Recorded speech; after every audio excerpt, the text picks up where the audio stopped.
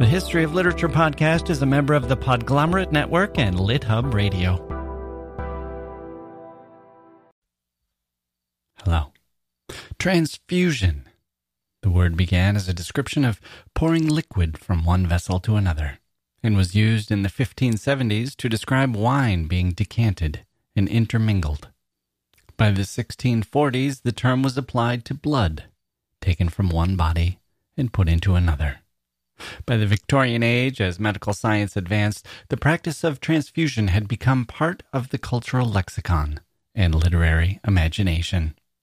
England may, with justice, claim to be the native land of transfusion, wrote one European physician in 1877, acknowledging Great Britain's role in developing and promoting human-to-human transfusion as a treatment for life-threatening blood loss.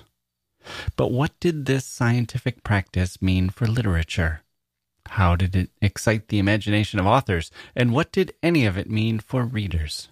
And how does our understanding of transfusion help us to understand our own reading of historical and contemporary scientific advancements? Today's guest, Professor Ann Kibbie of Bowdoin College, is an expert on transfusion. Her new book, Transfusion, Blood and Sympathy in the 19th Century Literary Imagination, examines the medical discourse that surrounded the real 19th century practice of transfusion, which focused on women suffering from uterine hemorrhage, alongside literary works that exploited the operation's sentimental, satirical, sensational, and Gothic potential. We'll talk about all of this with Professor Kibbie, including the way transfusion seeped into the works of authors like George Eliot, Adam Smith, and of course, Bram Stoker, whose work Dracula stands as a kind of culmination of the practice of transfusion and the elemental feelings it arouses in us all. That's coming up today on the History of Literature.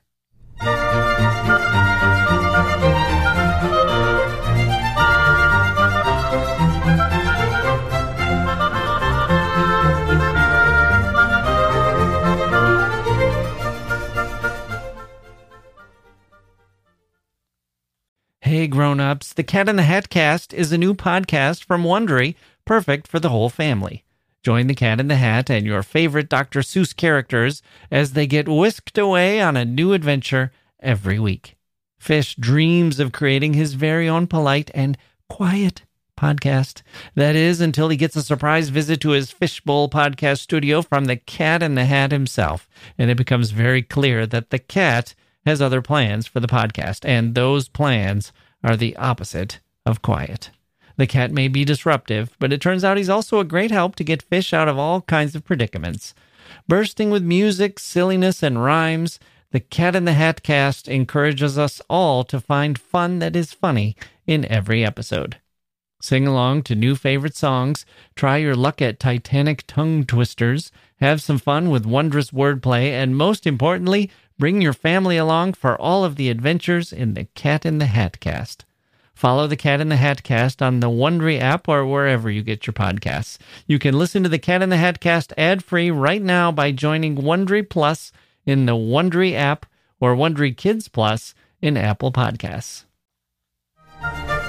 Okay, here we go. I'm Jack Wilson. Welcome to the podcast. Transfusion. What a sensational idea. I love books like this and ideas like this where you think you know all about something and then a new angle comes along and suddenly you have a lot more to think about. In this case, I'm talking about Dracula. Here we are in October, my favorite month. A good time for Dracula, I think. We've talked about him before. If you recall, our friend of the show, Jim Shepard, was here to talk about Dracula, Lolita, and the Power of Volcanoes, way back in episode 96. And as I mentioned to our guest today, I've had a kind of English majory take on Dracula, that we are invited to perceive Dracula in the context of sex, with all the thrills and perils that involves. The essay practically writes itself. And what Professor Kibbie points out is that, no, there's another context here. Don't sleep on this other context. And can I just say that I know there are all kinds of puns to make, and I just don't make them, not because they don't occur to me, but because they seem a little lazy.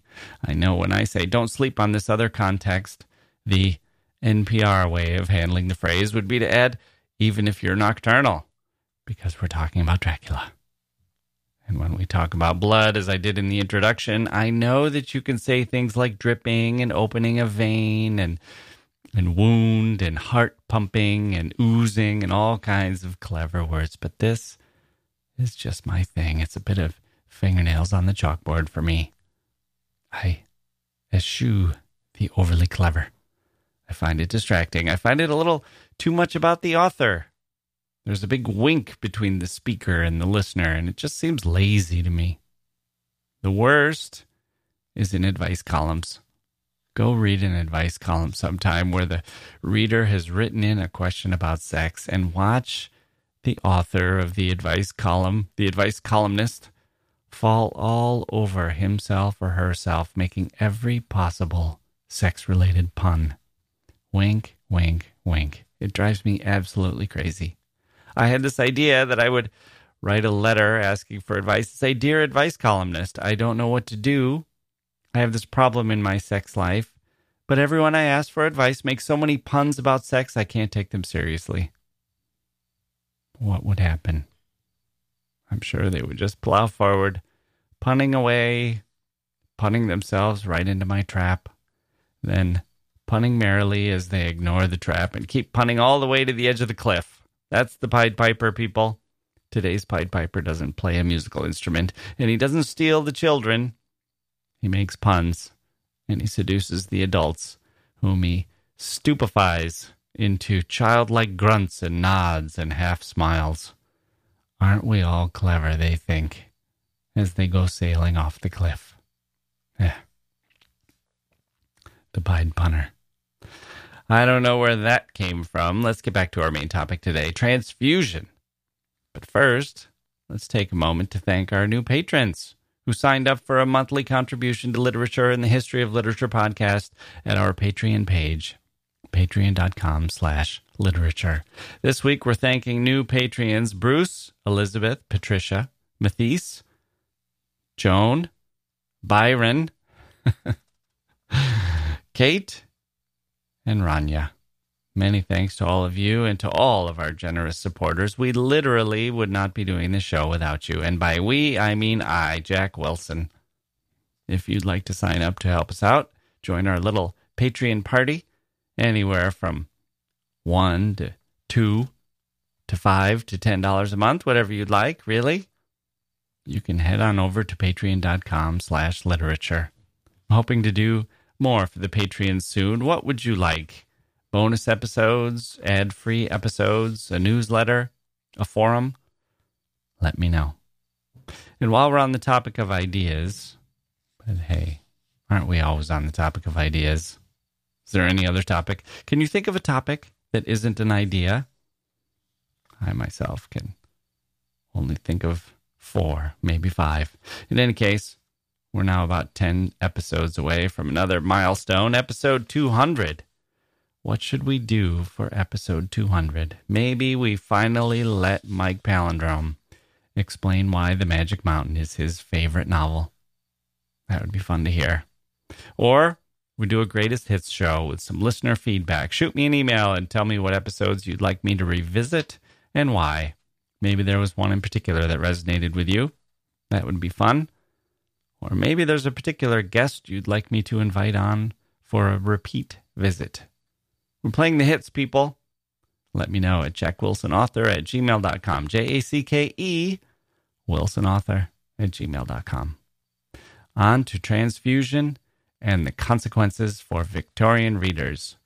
The very interesting talk I had with the expert, Professor Ann Kibbie.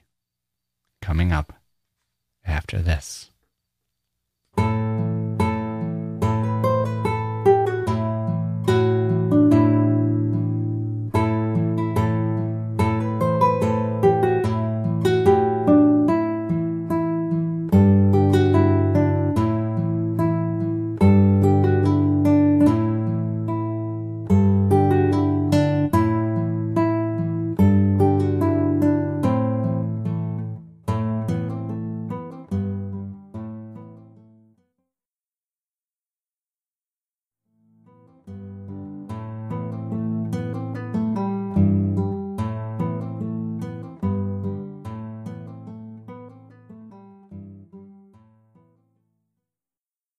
Okay, joining me now is Professor Anne Kibbie of Bowdoin College. Professor Kibbie specializes in British literature of the long 18th century, including representations of money and capital in early modern literature, the 18th century novel, sentimentalism and the Gothic, and 18th century property law. She joins us today to talk about the intersection between literature and medical history in the 18th and 19th centuries, which she details in her forthcoming work, Transfusion, Blood and Sympathy in the 19th Century Literary Imagination. Professor Kibbie, welcome to the History of Literature. Well, thank you very much. I'm very happy to be here. Okay, so I want to build up to Dracula, which is really at the end of this period, 1897. And it's, of course, a myth and a legend and a literary icon that's still very much with us today. But I want to build up to that because I think it sort of comes at the end of the story here. But I also want to start with it for a minute. So let me just tell you that where I come into this as a literature fan and a former English major, I can put on my thinking cap and say, okay, if I'm going to analyze Dracula, I can see where this is headed.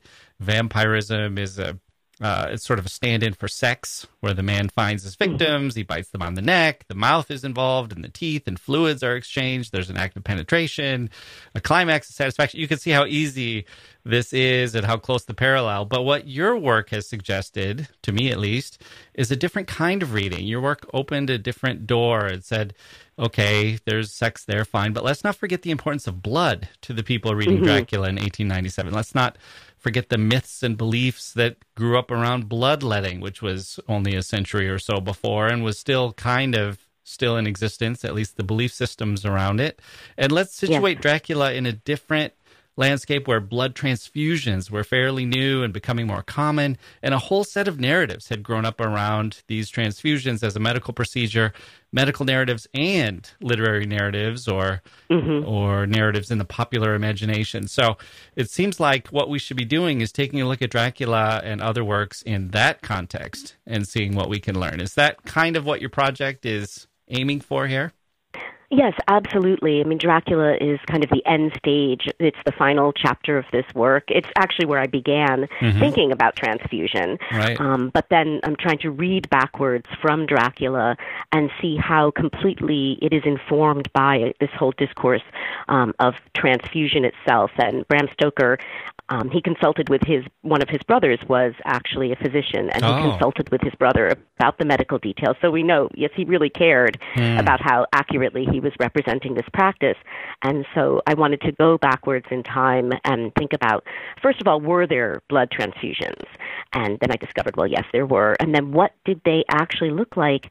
And how did the people performing them talk about them? How did they introduce this medical innovation to the community? And then how did popular culture pick that up? And what did popular culture do with it? And Dracula is the culminating example. Yes. Right. Okay. So before we get to transfusions, I think what's important to have kind of the prehistory here. So there was bloodletting before that, which had its own, I mean, it's almost used as a joke now. I'm thinking of kind of a Monty Python type world where it's the idea is, you go in and suddenly there's the barber with the big knife ready to keep taking more and more blood. But what were was bloodletting was it viewed as a physical procedure or a spiritual procedure? What did they believe about blood, and what were they hoping to accomplish by removing blood from the diseased patient?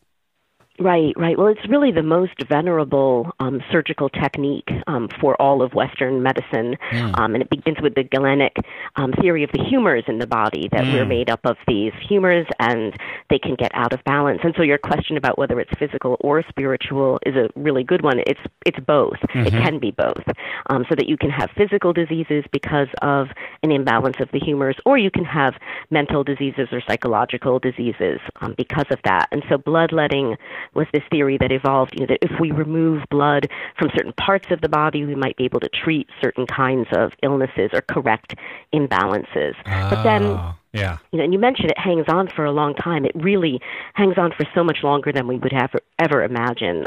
It's well into the 19th century. It preserves its status as really the primary mode of medical treatment. It's only toward the mid 19th century that physicians really see that change in practice. Right. But the humoral theory has disappeared by then. They're not operating on this Galenic idea of the humors in the body, but they still have a kind of an investment in the idea of the mechanical efficacy of removing blood. So they're interested in plethora, the idea that you might have too much blood in your system and that it would be a relief to the system to remove some of that. Right. Mm-hmm. So, I had thought originally, this is sort of making sense to me now, I had thought that the idea was, that there was something diseased about the blood and getting rid of it would help. But what I didn't understand was the way it worked with the humors. I didn't realize they were thinking that they could remove blood from different parts of the body. So was it our new knowledge that the blood was a circulatory system that sort of helped lead to the fall in bloodletting as a practice? That's a really interesting question. And our sense of the circulation of the blood, it helps to give birth to the idea of transfusion, but it doesn't actually damage the idea of bloodletting itself for a long time. And so there are like two, it's as if they're able to hold two competing ideas of blood simultaneously. Yeah. One, that it's a really precious and vital fluid that we should try to husband and take care of, and the other, that it could be something that needs to be removed as a kind of waste product from the body. So it's the idea of the circulation that happens a lot earlier than the demise of bloodletting, and that gets at something that's a real mystery. Medical practitioners at the time, and then scholars of the history of medicine, both are completely puzzled by the demise of bloodletting in the 19th century. So practitioners, they're looking around them and they're saying, this is falling out of fashion. People are abandoning this. But it wasn't precipitated by any particular crisis, and there wasn't some big famous case that galvanized opinion against it. And people write about it as if it really did just kind of fall out of vogue, that it really was a kind of, it had seen its day as a medical fashion, and people were interested in other fashions. Well, do you think it just lacked the empirical evidence that people were saying, my cousin, they kept withdrawing blood, he seemed to get worse, he seemed to get weaker and weaker, or it just finally the anecdotes and the word of mouth maybe sort of caught up with what physicians had believed. Right. And there's this wonderful book by Marshall Hall, who's a 19th century physician, and he puts together in 1830 this book-length study of the efficacy of bloodletting. He asks himself, how is this really working? And the whole first half of this book, he accumulates case history after case history after case history, and he describes the bloodletting procedure, and then he talks about the results. And the results are fainting, convulsions, coma, and sometimes sudden death. And he just charts this over and over. The second half of the book is a defense of bloodletting, its efficacy. So it's as if there's the empirical part isn't speaking to the other part in some ways. It's as if the empirical evidence really doesn't add up to the change itself. The change seems to be motivated by something else. Yeah. Okay. So let's move on to blood transfusion. Was blood transfusion as simple as basically the opposite of bloodletting and just saying, no, these people need more blood? Or was it a belief in the blood that was going into the body that was supposed to be restorative and have the positive effects? Or was it used for people who were known to have lost blood? Right. No, it is the idea that the beginning of blood transfusion in the late 17th century is not interested in the treatment of blood loss at all, that we're still in that Galenic world of the humors. And so it's more about correcting diseases that are thought to originate in the blood. And so there's this theory that you might be able, by transfusing healthier blood or purer blood or blood that's free of disease into the human body, you could correct for chronic physical or mental diseases. And so these experiments, it's important to highlight, these experiments are all using animal blood. So the experiments begin in the late 17th century. They start with transfusion experiments from animal to animal, and then they quickly move to transfusion experiments, transfusing animal blood into human beings to correct diseases, and particularly mental diseases. So in England, the first case of this is in 1667, and it's a man named Arthur Koga, and he suffers from we can't interpret what these symptoms are now, but some vague mental illness, and they transfuse him with lamb's blood to try to cure that. And they have two theories that they're operating according to, and one is, well, we eat animals, and that makes the blood in our bodies. The food makes blood in our bodies. Right. So transfusing blood is just the same as eating an animal. So what could be the harm in that? And then the second theory is, and animal blood is itself pure because animals don't suffer from any of the vices that human beings suffer from. And so they don't have the same diseases, and so it is a kind of almost a purification. Now, luckily, they're not transfusing so much blood. Arthur Koga survives his transfusion with lamb's blood, and lives on. But in France, later in the 17th century, the 17th century, there is a man who dies after having had a transfusion. He didn't die from the transfusion. He seems to have been poisoned by his wife. It's a whole other story going on there. But it gets a lot of bad press for transfusion, and so the French government bans all further human transfusion experiments. And England follows suit just by suspending them informally, and then it doesn't revive until 1818 in England. So was the belief when they were doing the animal to human transfusions, was there a belief that you would take on the characteristics of the animal, that a lion's blood would help you be ferocious or strong, or an owl's blood, I don't know, that a fox's blood would help you be clever? Or was there that you'd take on the characteristics of the animal, or was it just let's look for a source of blood that will help rebalance the blood that's in someone's system? Right. It's more just look for a source of blood that will help rebalance. But in more playful literary explorations of this theme, you do see satires about this.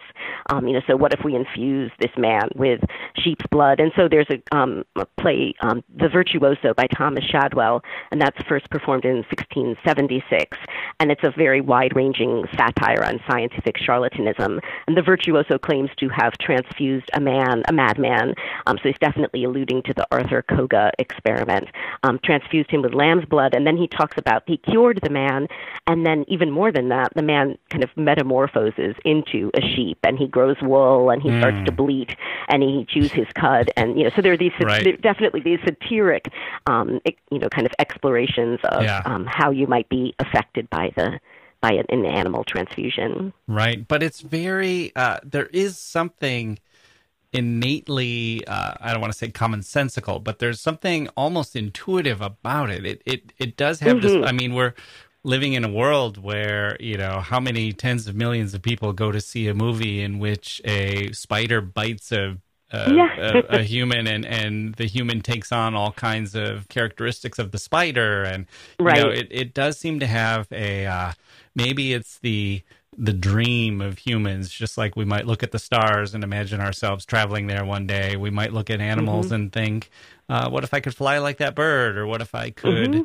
if I had a trunk like that elephant, or whatever it is. Right. And the whole interest in the idea of incorporation, of what you can take into your body and make part of yourself. And there are a lot of fantasies about that, the potential of it, and then the horror of it, of it going terribly wrong. Yeah.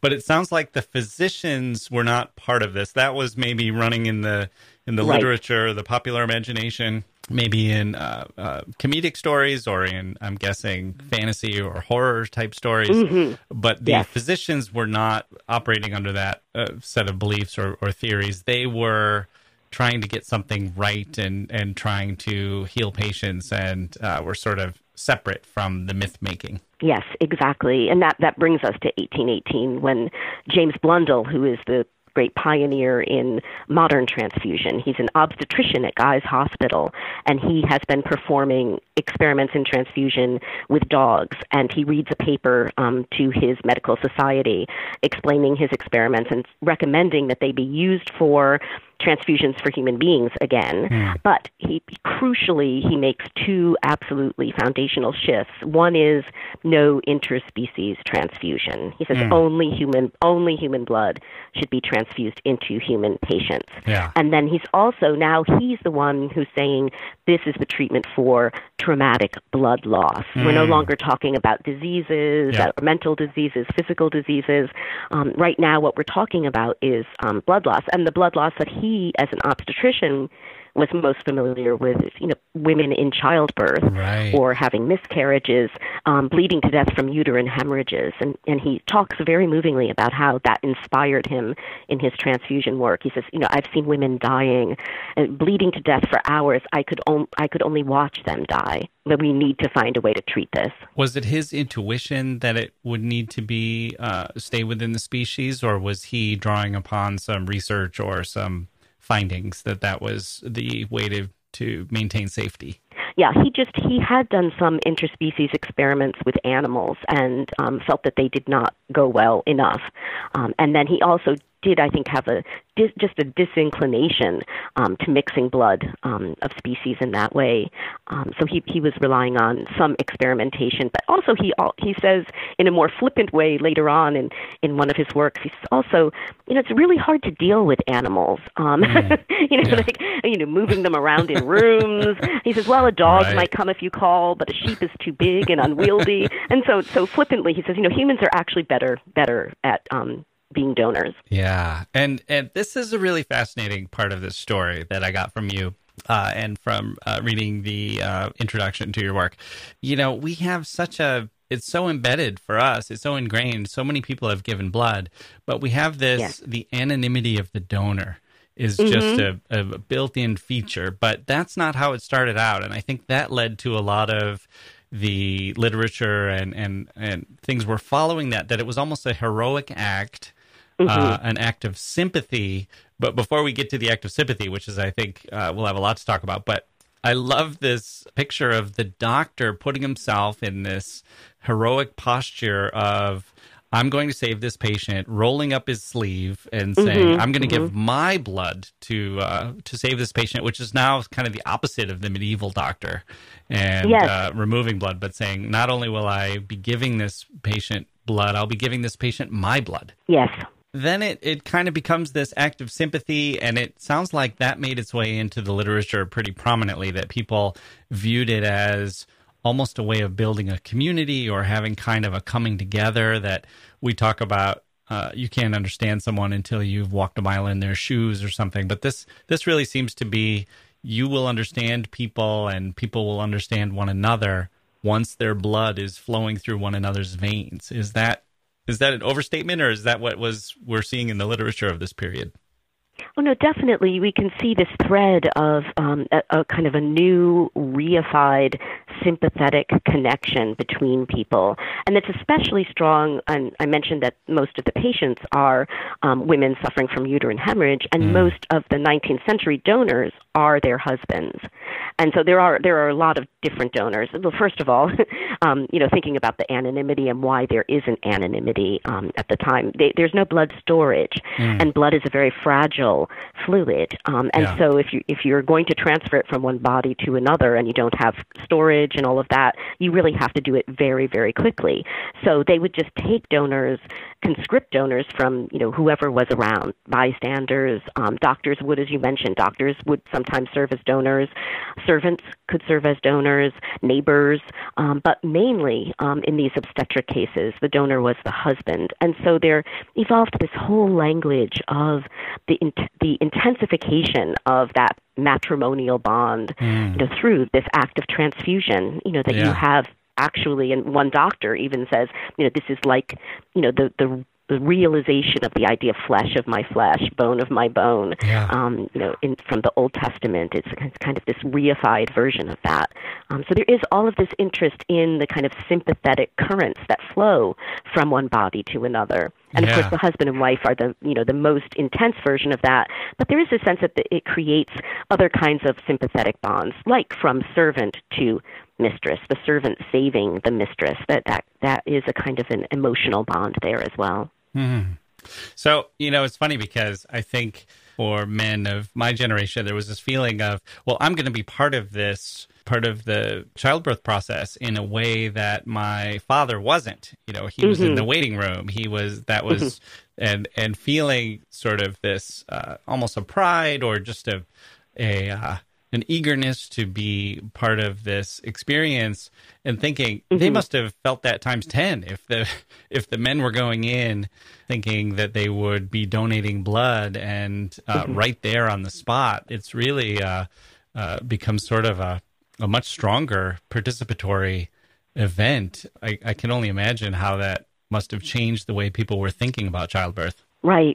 Well, and I think that's also very true about modern childbirth and that connection, that wonderful sense of connection. For these cases, this is the nightmare version because these women are dying of hemorrhage. And so I read case history after case history. You read these accounts of the doctors walking into the room because they're called these are not happening in hospitals. Most of the time, they're happening in the bedchamber of the patient. The doctor is called into the room because the childbirth scene has gone terribly wrong. And these doctors, and these are in medical case histories, they will write about these rooms just covered in blood. They'll say they could hear the blood dripping through the mattress onto the floor.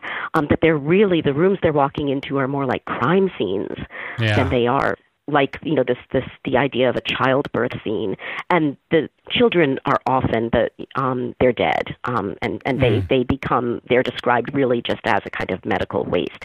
And so it all turns to just saving the life of this woman who has almost been killed by the act of childbirth. And so it's this very intense scene of the husband now feeling that he's participating in what should have been a happy story, and it's turned into a tragedy. And there are really evocative descriptions of the husbands, and these, again, are in the medical accounts.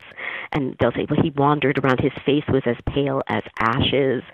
They'll say they have trouble getting blood from husband donors because of the emotional state they're in. Oh, right. Yeah, it's very tragic, and it's very, very gruesome. Oh. Boy, okay. Yeah. So let's. Yeah. Sorry. No, that's okay. I was not picturing it that way, but when you describe it, I could see, and it does make me want to look up. Who was the physician that you mentioned who describes this and advanced transfusions because of what he had seen in childbirth? Yeah, James Blundell. Blundell. Blundell,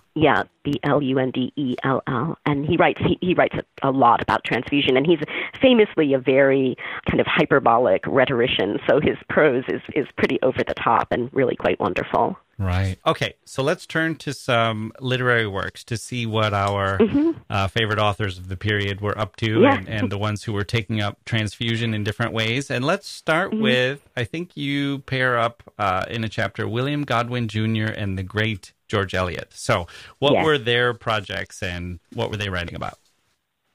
Well, William Godwin Jr., he's the son of the famous novelist and political philosopher William Godwin, and he's the younger half-brother of Mary Shelley. And he writes this book. It's published posthumously in 1835. He died at the age of 32 from cholera, very sadly. But his father, William Godwin, ushered this work into print posthumously. And he writes a novel. The title is Transfusion, The Orphans of Unwalden. So it's this kind of gothic, sentimental story about a brother and sister who are orphaned. But then he folds into the whole final volume of this 3-volume novel what the title indicates, the scene of transfusion, but it's not blood transfusion, it's spiritual transfusion. This the young protagonist, he's very much like Victor Frankenstein. He's become obsessed with learning this secret that no one else has learned, and he can exchange souls from one body to another. And he thinks that this is going to create a wonderful access to sympathy, that we'll sympathize with each other more. Well, he hasn't thought through the logic at all, because if you're just swapping souls, it doesn't make any difference. You're not learning anything.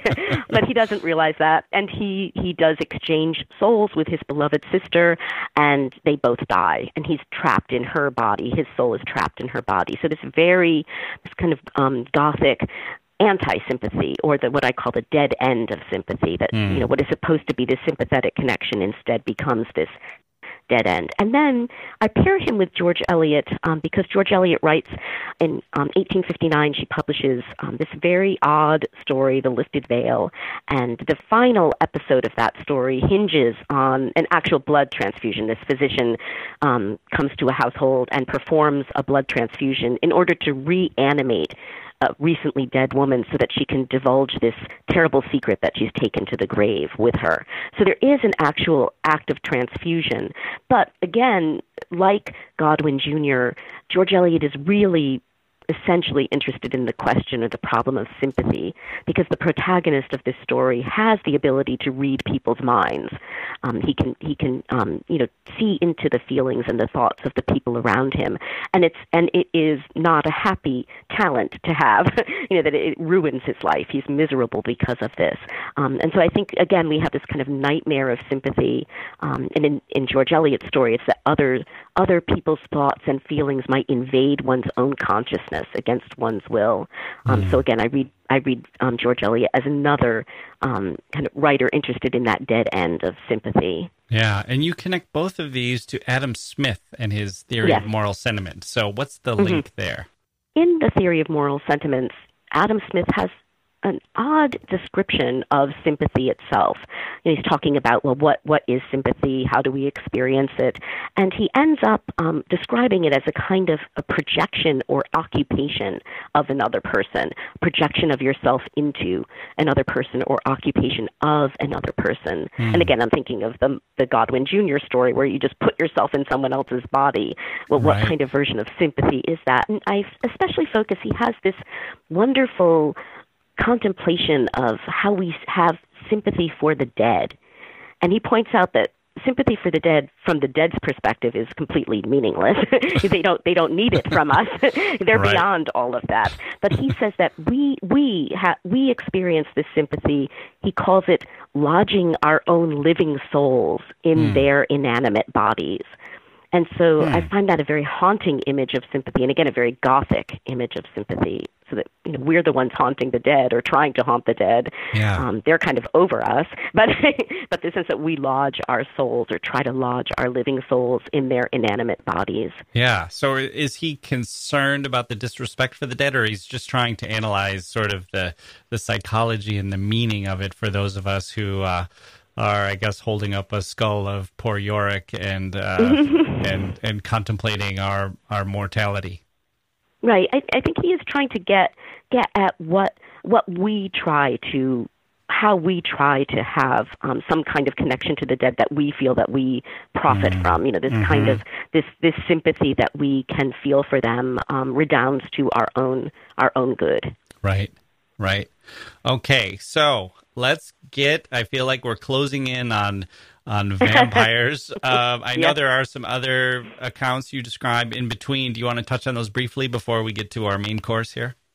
Oh, right. Well, I do want to just mention this one novel, Blood, A Tragic Tale, published in 1888, and it's by William Delisle Hay. And it really, people do not write about this book. I don't think many people have read it, but I just want to mention what a fabulous and fascinating novel it is. It's a very cheap novel, a sensation novel. It was reviewed in the popular press, and one reviewer called it the most disgusting novel of the year. So that's always good. But the story is the story of a blood transfusion, and what happens is this Frankenstein-like doctor who wants to experiment. He has a male donor and a female recipient, and he hooks them up to each other, and then he loses consciousness for reasons that are unclear. When he comes to, all of the donor's blood has drained into the female recipient, displacing her consciousness entirely. So now this creature is a masculine consciousness, the consciousness of the donor residing in this female body. And so her consciousness has been completely displaced. She's gone. But this man is inhabiting her. And so it's just a fascinating discussion of identity. I mean, it has really philosophical questions that it's interested in asking, even though it is this very sensational Gothic tale. It begins saying, who am I? How do I know I am who I think I am? What is me? Yeah, so it's this very kind of philosophical foray into the idea of transfusion. Yeah. I can tell you, I had this experience in college where I was earning money doing different experiments. Oh, really? Where I don't know, I'd be paid $20 or something, and I would go in and eat breakfast cereals and answer survey questions and that kind of thing. And there was one, and someone, there was a posting for it or something, and I think you would make a couple $1,000s, and it took a whole weekend. And what they said it was you would go into this hospital, and I guess it was a hospital, and they were working on a synthetic blood, and they were going to cycle all of the blood out of your body and replace it with synthetic blood, and then cycle all of your blood back into your body. And they said, there would be a point where all you had in your body was synthetic blood. And I was completely freaked out. Yeah. even though I wanted the money. First of all, it sounded like the kind of thing that could go really wrong. But also, I think there was something that I was worried that I would lose something about myself, that there was, if all my blood was sitting in a tank next to my bed, I would not be myself for that amount of time. And I guess that's sort of superstitious in a way, or, but it seems like a real feeling to me. Oh, yes. No, I understand that completely. And I do think that we really, if we were pressed, we would all say that we feel that there is some aspect of our identity that resides in our blood. I mean, as you say, maybe a superstition, but I think it's one that many of us share, that we couldn't get past that idea, that something about who we are actually resides in our blood. Right. Okay. So let's move to vampires. So how does all of the stuff that we've talked about, how does it feed into Bram Stoker's 1897 novel? Well, first I'd like to just mention one work that comes right before them, because I think that it makes a good foil for Dracula, and that is Mary Elizabeth Braddon's Good Lady Duquesne, and it's published the year before. And she was kind of eager to note that for Mr. Stoker. That's right. That she came first. Yes. She sends him a note congratulating him on his great hit of Dracula, and says, "Oh, you outdid my own little story of transfusion." Which came first. Yes, that's right, by the way. Absolutely. But in Good Lady Duquesne, what we have is not a supernatural vampire, like Dracula, but we have what I call a surgical vampire, which is a physician who is chloroforming young women and taking their blood and then transfusing it into the veins of his very ancient patient benefactress. So he's trying to prolong her life through this kind of surgical intervention. So it has the kind of impulse of the vampire to gain immortality in some way, but it's accomplished through surgery, not through any kind of supernatural power. And then, of course, when we move to Dracula, what we get is the supernatural vampire who preys on the living in order to prolong his own undead selfhood. But I'm not as interested in Dracula himself, the character of Dracula. I'm more focused on his victim, the first one of his victims in England, Lucy Westenra, because Lucy receives 4 blood transfusions over the course of her victimization, as physicians try to rescue her from Dracula's predations. They know she's losing blood; they are not sure why, but they keep giving her these transfusions to try to treat that. And my reading of Lucy really places her case, and she is a case history, and the physicians in the novel are writing about her as a case history, her case history alongside the real case histories of these obstetric patients that the real medical practitioners are writing about. And her case and these obstetric cases, they follow the same kind of narrative. The only difference is she doesn't seem to be pregnant or to be giving birth. She's caught up in this other kind of vampire transformation. But I see in that this subterranean allusion to the obstetric context of transfusion itself, and see her as involved in a kind of vampiric pregnancy that the physicians then have to put a halt to. So what do you mean by vampiric pregnancy? The way it's one of the mysteries of vampire novels. Vampire novels have to deal with this. Like, how do vampires actually reproduce themselves? Oh, I see. Right. Yep. Yeah. Got it. And so, so with Dracula, we can see, you have to die. You are preyed upon by a vampire, and then you die from that, from those attacks, and then you become the undead. And I'm thinking of the transfusion scenes in Dracula as offering a different kind of surgical potential for vampire reproduction, right. In which the doctors unknowingly are conspiring in this kind of new form of vampire reproduction, that Lucy is kind of a test case for that, in a way.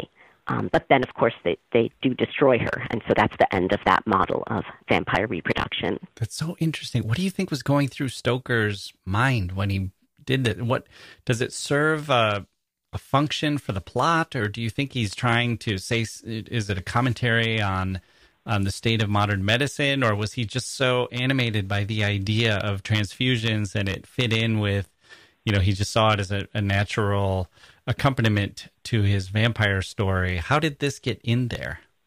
Yeah, and maybe Mary Elizabeth Braddon would say, he got that idea from me because I have this transfusionist right. working over there in my story. Right. And then, of course, again, his brother is yes. Is a physician, and so has that kind of medical connection. And he, Stoker was a great researcher. He did like to research all sorts of things, and you can see his notes for Dracula. And so I think part of it was just a kind of a fascination with where research could lead him, in this kind of medical avenue. Yeah. Okay, so where do you think this leaves us today? Right. I mean, we think of transfusion differently. Do you see that playing out in literature, or is transfusion basically such an accepted and well-known part of society that it's almost disappeared in the way that you're talking about in the period that you looked at? Or what should we make of transfusion in the 21st century? Right. That's a really great question, and one that's way beyond me in terms of being able to really answer that. But I would just take a stab in this way and say, turning to the question of tissue donation or organ donation, there are similar kinds of anxieties about selfhood involved in tissue, and specifically organ donation. Yeah. That this kind of mulling over the anxieties about what of the self might be transmitted or what of the self might be lost. And I'd like to say that everyone should read this fabulous book by Catherine Waldby and Robert Mitchell. It's called Tissue Economies, Blood, Organs, and Cell Lines in Late Capitalism. So they have a wonderful elaboration of this idea of a tissue economy. But again, in thinking about the change from the 19th century to the 20th and the 21st century, the 19th century world is so different, and it ends because anonymity replaces the model of intimacy in these donations. And so, I think that's a really crucial breaking point. That once we have the presumption of anonymity, this whole kind of sentimental, affective, intimate scene of transfusion disappears, and it's replaced by the clinical and by a sense that anonymity is not just a kind of a feature of modern donation, but that it's actually a requirement of modern donation, that there's something really essential about mutual anonymity rather than this kind of intimate knowledge of the other. Yeah. So I think the lack of anonymity really makes blood transfusion in the 19th century, a sentimental tissue economy, and then that is severed. Absolutely. Yeah. I am going to break the anonymity and tell you this story that I heard, which I think will make it clear that even though we have moved away from this, the idea would still very much hold, and we could be right back in the 19th century in an instance like this. I have a frequent guest on this show, Mike Palindrome, and he told me this story. I think he wrote it, although I'm not positive, so I'm going to give him credit for it, although he may have been describing a story that he read. So if he if someone else should be credited, my apologies in advance. But it was a fascinating idea. It was a man was in love with this woman, and she died in a car crash. And she was an organ donor, and she donated her eyes. And he had always been in love, especially with her eyes, as most people who are in love with someone else are. And so he becomes obsessed with the idea of, he misses her so much, he becomes obsessed with the idea of tracking down the person who received her eyes, so that he could go and gaze into her eyes once again. And the eye, like, I don't think this would work if it was a kidney or some other kind of organ. But the eyes are so connected for us with, the windows into the soul. And you could imagine a person, I think, actually believing in this and wanting to do it. But it also is so horrifying. It's so much against our idea of anonymity. And you could imagine what it would be like to be stalked by this man who wants you to be, if you were the recipient, and being stalked by this man who wants you to be someone you're not. And you can imagine his horror when he realizes, he has to come to grips with the idea that his wife is truly gone and that her eyes are not, he can't recreate her this way or something. But it seems I didn't think about the way this story, all these nerve endings that it touched with me, but it seems like what it's doing is kind of taking me out of the 21st century and moving me back to the 19th century, where that was, and maybe that kind of thing was exactly why they moved away from the sentiment and into the anonymity of donation.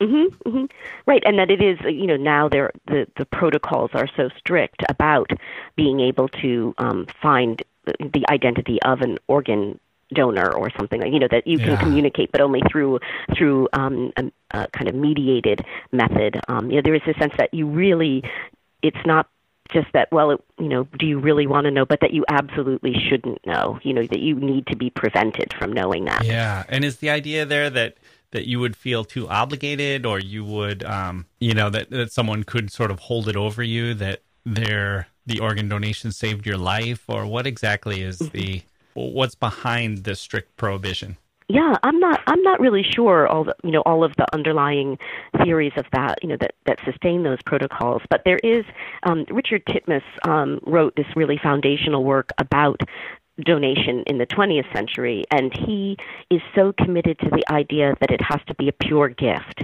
that that we're operating on a gift economy, and the anonymity only intensifies the nature of the gift itself. So that yes, you allude to kind of senses of obligation or debt or something like that, and that anonymity really prevents that kind of relationship from evolving. Instead, it's an anonymous gift.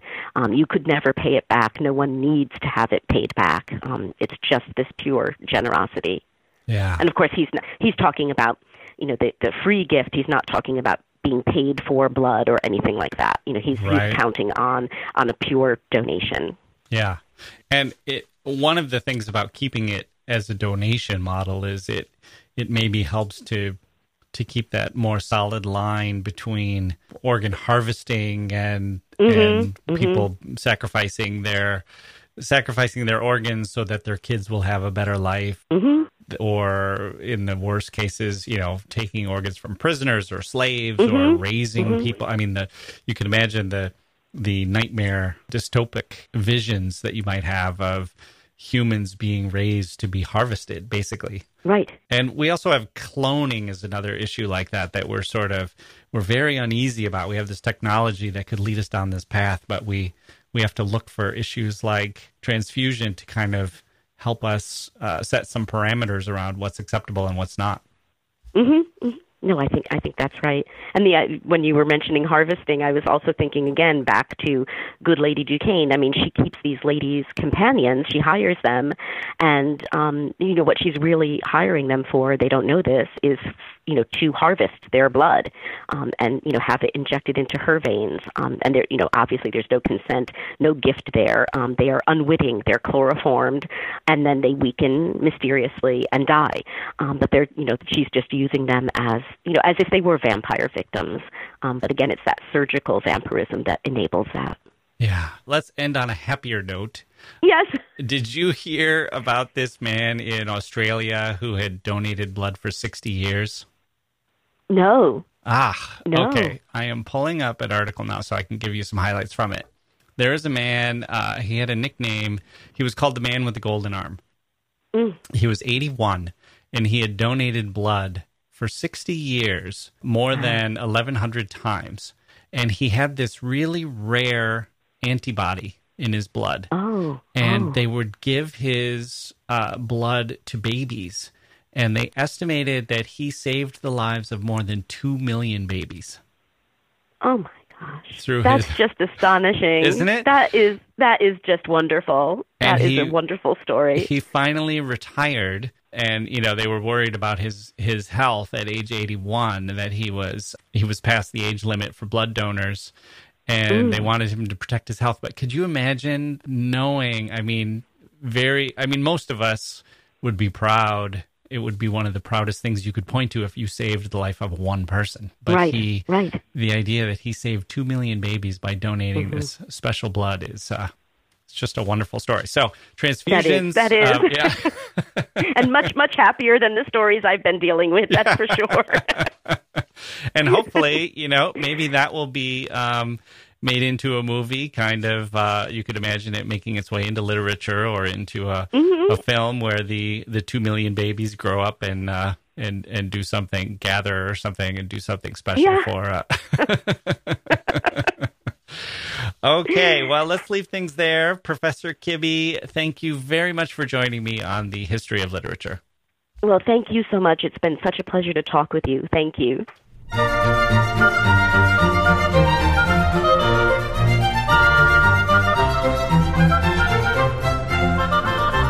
Okay, there we go. Wasn't that great? My thanks to Professor Ann Kibbie for joining me. You can get her book, Transfusion, Blood and Sympathy in the 19th Century Literary Imagination, at bookstores near you. It's October, people. There are problems all over the world, but we can fight back. We can do our best. I hope you feel some cause for optimism these days, wherever you live and whoever you are. We can't do everything, but we can all do our best, and we can all hope. I'm Jack Wilson, hopeless and hopeful, which I'll probably be until the day I die. The eternally optimistic loser. What can I say? I'm the cross I bear. At least I have my own blood. And I have you, dear listeners. Thank you for listening, and we'll see you next time.